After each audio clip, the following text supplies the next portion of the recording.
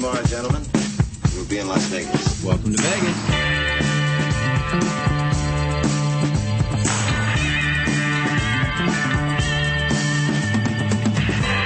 Las Vegas functions on a 24-hour-a-day schedule. The pools, the casino. Big volcano out in front. That's the Eiffel Tower. Bellagio. Riviera. The Mirage. Flamingo. Sahara. The MGM Grand. This isn't the real Caesar's Palace, is it? I want to gamble. They always put the machines that pay off the most right in the front. Good luck. The Strip is just the most amazing stretch of road, I think, probably anywhere in the world. Kicking ass in Vegas. Vegas, baby. Vegas, baby. Welcome to Las Vegas.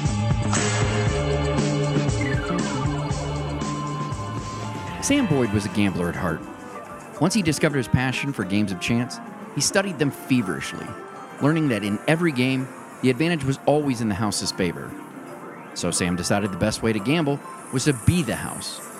And that's how his career in gaming began. Sam's son, Bill, was encouraged from a young age to get an education. So he did, and became a lawyer. But eventually, father and son would join forces and become a team that would grow into one of the most respected gaming companies in the world. Factor in the inherent desire to do the right thing and give back to the community, and you instantly start to suspect that there's something more to the story than you're being told. But dig as deep as you like, there's no more. The story of Sam, Bill, and Boyd Gaming may be one of the greatest American success stories in history, and overwhelming proof that sometimes nice guys finish first. Sam Boyd was born in Oklahoma in 1910 to Father Bill, who owned a cab company, and Mother Lotta, who was a nurse. Sam was one of 5 children in the Boyd family that, in the beginning, made a good living for themselves. However, when Bill died in 1919, his cab company quickly went out of business, and the family fell on hard times. Seeking a better life for her family, Lotta moved them west, first to Arizona, then California, eventually settling in Long Beach. As a teenager, Sam worked on the pike running games of chance as a carny. After a year on the coast, his boss asked him to work on the gambling ships anchored 3 miles off the coast of California. Legal gambling operations because they were located just far enough to be in international waters and therefore out of state and federal jurisdiction. Or at least that's what the lawyers of the owners of these ships would argue every time law enforcement would attempt to shut one down. These are the same gambling ships Tony Cornero was infamous for running, the man behind the first resort in Las Vegas, the Meadows, on the corner of Charleston and Fremont Street, as well as one of the most iconic properties in the city's history, the Stardust. However, Sam's first job was running bingo games on the SS Monte Carlo, not one of Tony's ships. It was on these ships that Sam learned how to deal table games like 21, craps, and roulette. But over the decade, bingo would be the primary gambling option Sam ran. Historical tangent, you can still see the SS Monte Carlo today, or at least what's left of it. That's because on New Year's morning 1936, aggressive inclement weather pounded the SS Monte Carlo to the point that her anchors broke. When the unrelenting storm continued to pound against her, she floated towards the California shore until running aground on Coronado Beach, along the coast of San Diego, where the building housing the casino broke and spilled gambling equipment into the ocean. After the storm subsided, no one came to claim the remnants of the ship. That's because it was no longer in international waters and was now illegal to own. And so, to this day, the SS Monte Carlo is still stuck along what is now known as the El Camino Tower of the Coronado Shores condos. At low tide, what's left of her can still be seen underwater, and during strong storm tides, can even become visible above water. Back to Sam. In 1932, Sam had been married to his wife Mary for about a year, and the couple's son Bill was born. Learning that Sam was relocatable, his career took him to Hawaii from 1935 to 1940, where he also ran bingo games. While on the islands, he came to appreciate the Hawaiian people because they shared the same value system: honest, hardworking people who enjoyed gambling. This connection would later help him to attract a market Boyd Gaming still dominates to this day. The Boyds returned to California in 1941. However, at the time, the federal and state government had finally put a stop to gambling ships. So Sam moved his family to Las Vegas, where he immediately fell in love with the city and saw it was only just beginning to recognize its full potential. His first job in Vegas was dealing penny roulette at the Jackpot Club on Fremont Street, located on land now occupied by Binions. Ever the workaholic, Sam also took jobs at the Savoy, the El Cortez, and even the El Rancho while it was still the first and only hotel casino on what would become known as the Strip. However, they would hold that title only for another year because the last Frontier Hotel and Casino was built in 1942. Sam would work as often and as much as people would let him. He never understood why people would want to take the day off. To him, work was fun, and the more he did it, the better he got at it. In 1944, Sam's gaming career was put on hold when he was drafted into the Army to join World War II.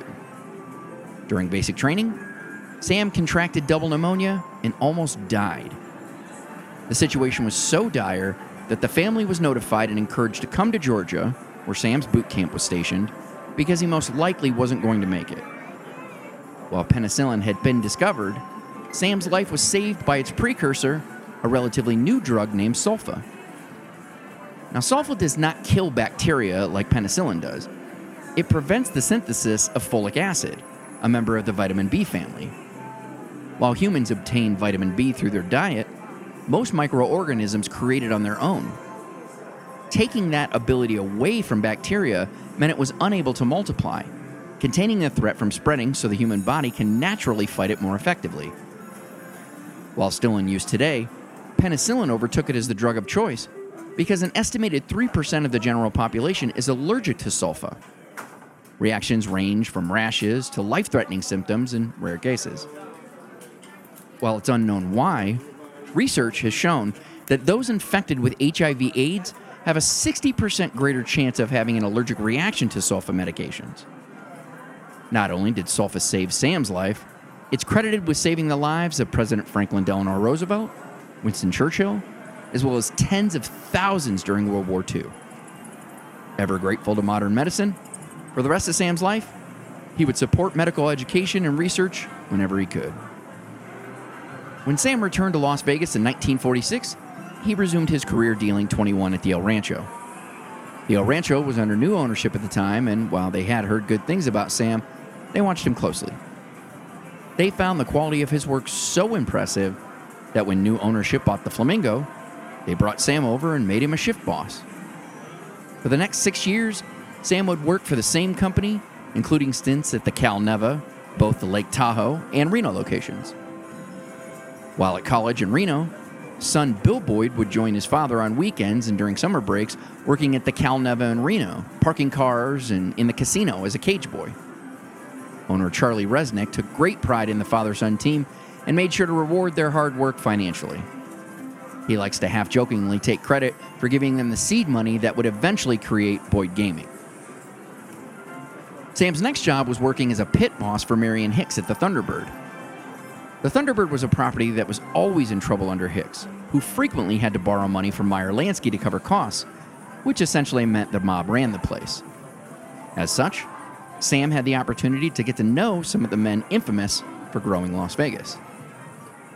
In 1952, Sam was offered the opportunity to become a stakeholder in his first property, the Sahara. Sam had worked for the majority stakeholder, Al Winter, in Portland for a time, and was offered 1% ownership in the property for $16,000. Sam only had $6,000 saved at the time, so we needed to borrow the rest from a friend. But for the man whose handshake was more valuable than thousands of legal documents, getting someone to back him wasn't hard to do. The Sahara was a huge hit the day it opened, and within a year, Sam was able to pay back the $10,000 loan in full. After becoming an owner in his first property, Sam's reputation went from workaholic to a man obsessed. For 4 years, he lived at the Sahara as a shift boss, working for days straight with little more than catnaps to break up the daily effort.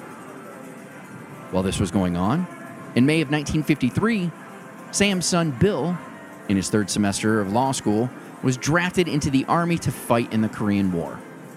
He attempted to appeal the draft board's decision, but was ultimately overruled and required to report to basic training.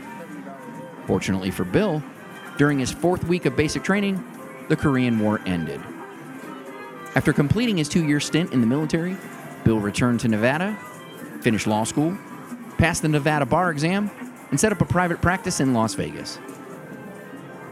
In 1957, the Sahara Corporation built the Mint on Fremont Street. Sam was able to purchase 3.5% interest in that property, and based on his track record at the Sahara, was named vice president and general manager of the Mint by majority owners. The Mint is where Sam was able to show the real challenge. It wasn't getting people to play, it was getting them in the door so they had the opportunity to play. He did anything and everything to get people in the door, including over-the-top displays of celebration, featuring cakes and balloons. He created coupon books that offered free meals, something that the homeless would often take care of, but Sam never minded. Some criticized his methods, but one thing was undeniable. Sam knew how to create a party atmosphere that attracted a lot of people to his casino. Additionally, Sam took advantage of his success to give to those less fortunate. His cash gifts to those who worked for him and were in need became legend, but unconfirmable, because the only caveat to Sam's gifts was that the benefactor not tell anyone that Sam gave it to him. Things were going great for Sam Boyd at the Mint. The Wheel Casino opened in Henderson, Nevada in February of 1961, but its original owners had no luck with the place and had to close it by 1962. A man named Paul Perry was interested in purchasing the property and came to Bill Boyd for help. Unable to pay for his legal work, Paul offered Bill a stake in the property in exchange for his services. But Paul only had $20,000 to invest in the property, and Bill estimated it would cost $100,000 to reopen and operate the casino. So Bill was tasked with finding other investors. In addition to his various law partners, Bill took the opportunity to bring his father and other family members into the purchase.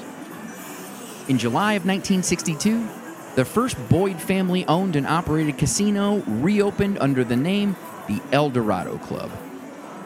The family's personal customer service approach was exactly what the casino needed to succeed in the small town. The El Dorado was so successful that, 3 years later, they purchased the Royal Club next door and expanded into the space, doubling the El Dorado's size. In 1966, the Boyds took over majority ownership, acquiring 3/4 ownership, with one of the original investors retaining the remaining quarter. In 1977, a $1.5 million renovation was done to keep with the growing community, expanding the casino to 30,000 square feet. 30 years later, in 1993, Boyd Gaming acquired the El Dorado outright. Today, the El Dorado is still used as a training ground for the company's executives, taking advantage of the hands-on management approach required to run a small locals casino. In 1966, the Sahara Corporation merged with the Del Webb Corporation. Sam agreed to stay on as the general manager at the Mint for a year, but quickly became unhappy, telling his son that Webb's business philosophy was to give someone a title rather than a raise. Sam also didn't like that under Webb, he was no longer making all the big decisions. It was Webb who decided to add the high-rise hotel tower and the gourmet restaurant at the top of it, a target market shift that directly conflicted with the all-are-welcome atmosphere Sam successfully cultivated at the property. So Sam decided to focus his energies on running the property he could run his way, the El Dorado. In 1970, the Union Plaza opportunity was brought to Bill Boyd. Union Pacific Railroad would be willing to build a hotel on the old train station site in downtown Las Vegas and lease it to them to run. In addition, they would also sell the land next to the hotel so that a casino could be built on it. The project just needed investors. 4 different ownership groups, including Jackie Gaughan, J.K. Housels Jr., and Sam Boyd, the single largest stockholder with 12.5%, opened the Union Plaza at Fremont and Main Street in January of 1971. One of the first controversial decisions made at Plaza was using women exclusively to deal blackjack. At the time, female 21 dealers did not exist in Las Vegas. But Sam had them at the El Dorado and felt female dealers were generally friendlier to customers. At first, the idea was met with trepidation. Being a former 21 dealer himself, the male dealers called Sam a traitor, taking their jobs and giving them to women who should be in the kitchen. The practice was further called into question when initial counts were down for the first few months. At one point, son Bill came to his father with the concerns of the other owners. Sam explained the reason the counts were down was because the female dealers were new and making some mistakes. However, as long as they made them in the players' favor, it would only help to encourage return visits from players thinking they could beat the house at Plaza. And as the girls got better, eventually the house will win back anything they lost during the learning curve. Everyone just needed to be patient. The learning curve. We hope you've enjoyed this premium content preview. For access to the rest of this episode, as well as all the premium content we offer, go to patreon.com/360vegas. A monthly subscription will give you access to the enhanced version of the podcast, often with bonus content, exclusive podcasts like 360 Vintage Vegas, 360 Origins, 360 Vegas Movies, insider information on all things 360 Vegas, 360 Vegas Vacation, and early access to everything. To subscribe, simply go to patreon.com/360vegas. That's PATREON. Or you can find a link to Patreon on our blog, 360vegaspodcast.com.